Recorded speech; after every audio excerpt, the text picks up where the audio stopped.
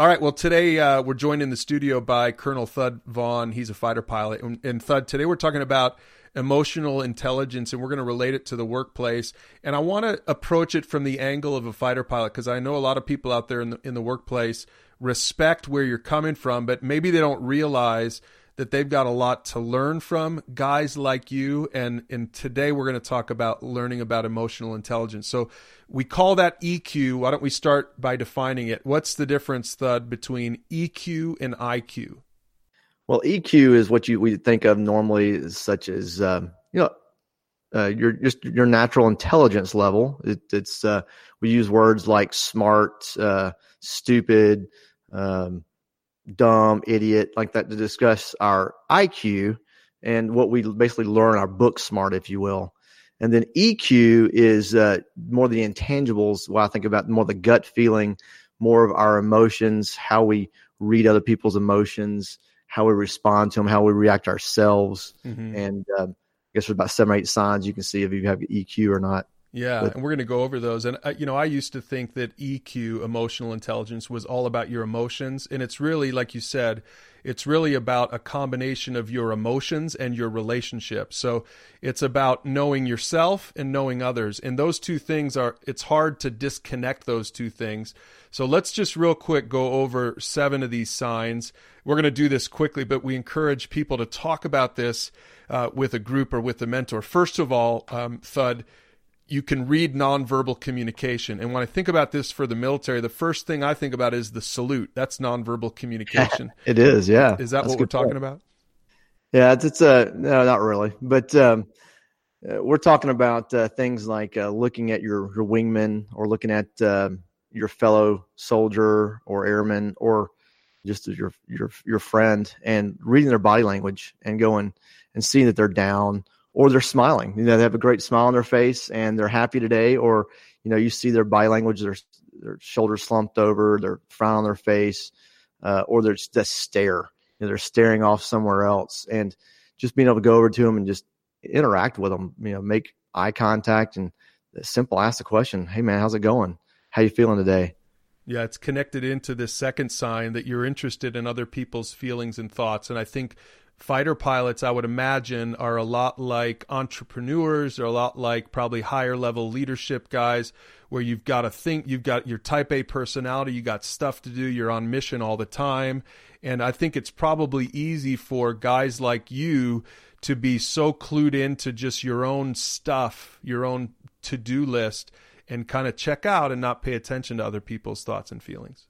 Oh, definitely. And we call it fast walking, or we call it being in the bubble, and we're just thinking about whatever task we're at on hand. And it's real easy to, especially when you're in a leadership position, to be so focused about what you got going on, or the next meeting, or the next task you got, to just go blitzing by somebody that is your subordinate, is your friend, is your peer, and they're emotionally down, and you're not even recognizing it, and you're not seeing it, and you're not responding to it.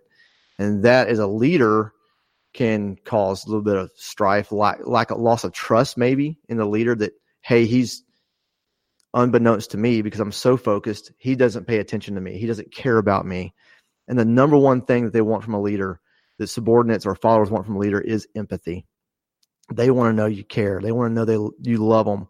And if you're all so focused on task and you're just blitzing by them and you're not caring about their body language, then that can have negative impact on your team. Okay, so those first 2 signs are relational, but these next couple signs are more emotional. So they're more about how you deal with your own thoughts and your own sort of inner life. And this third one is this: you're emotionally resilient and you bounce back from setbacks. Is that important in the fighter pilot world? Oh, incredibly, because believe it or not, we only fly maybe an hour and a half, usually on training sortie. And then afterwards we get down and we debrief for 5-6 hours about what happened. And we go into extreme detail, and we don't pull any punches.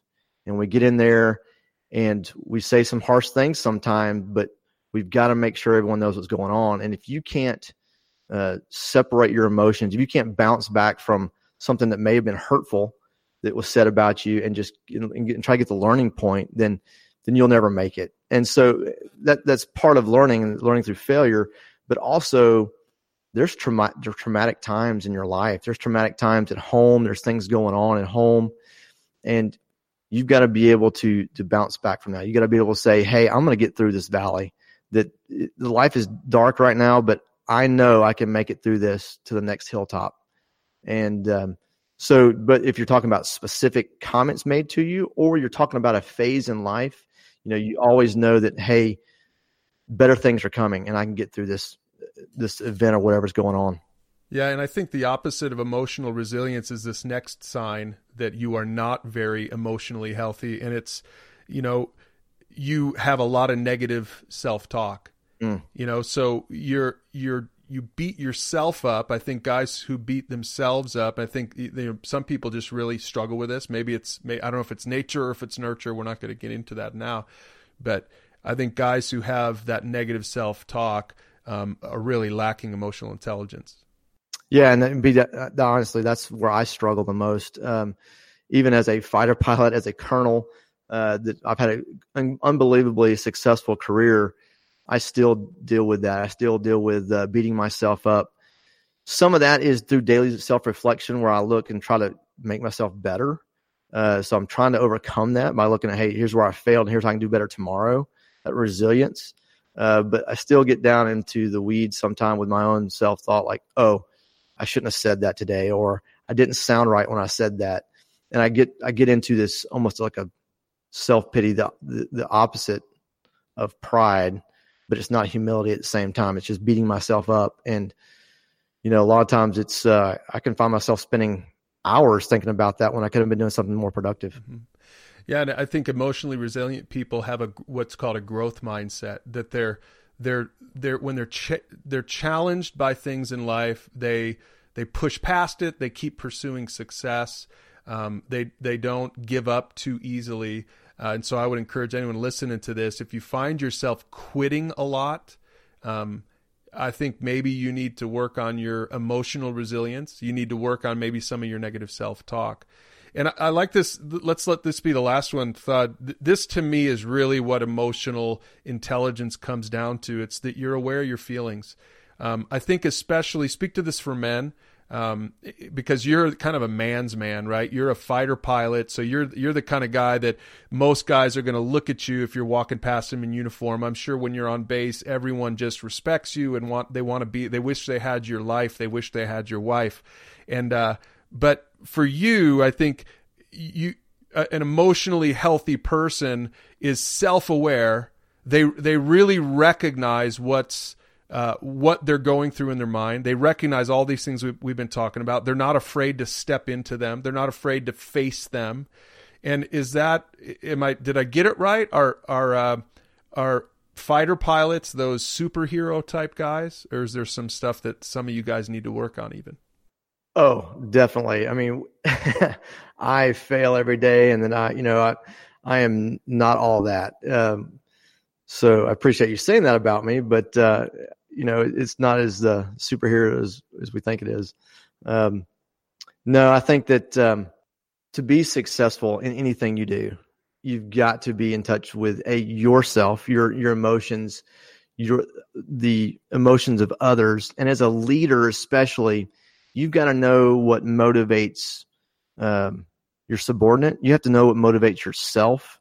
And the big puzzle that you've got to put together as a leader is, how do I take the motivation of person A and person B and person C and then my motivation and bring those together to have a sense of shared purpose?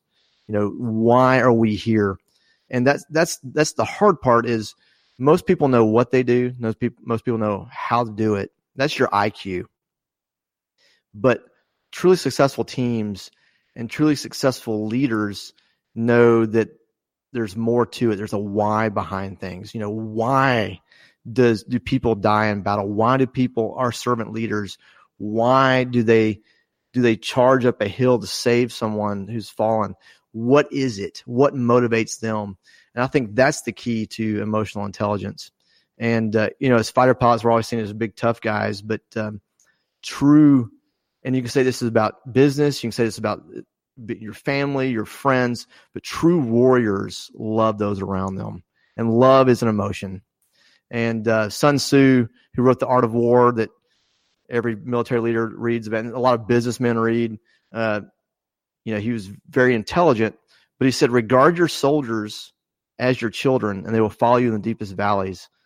Look on them as your own beloved sons, and they will stand with you unto death. So it's about love. It's about knowing them. It's about connecting with them, just like we do our children.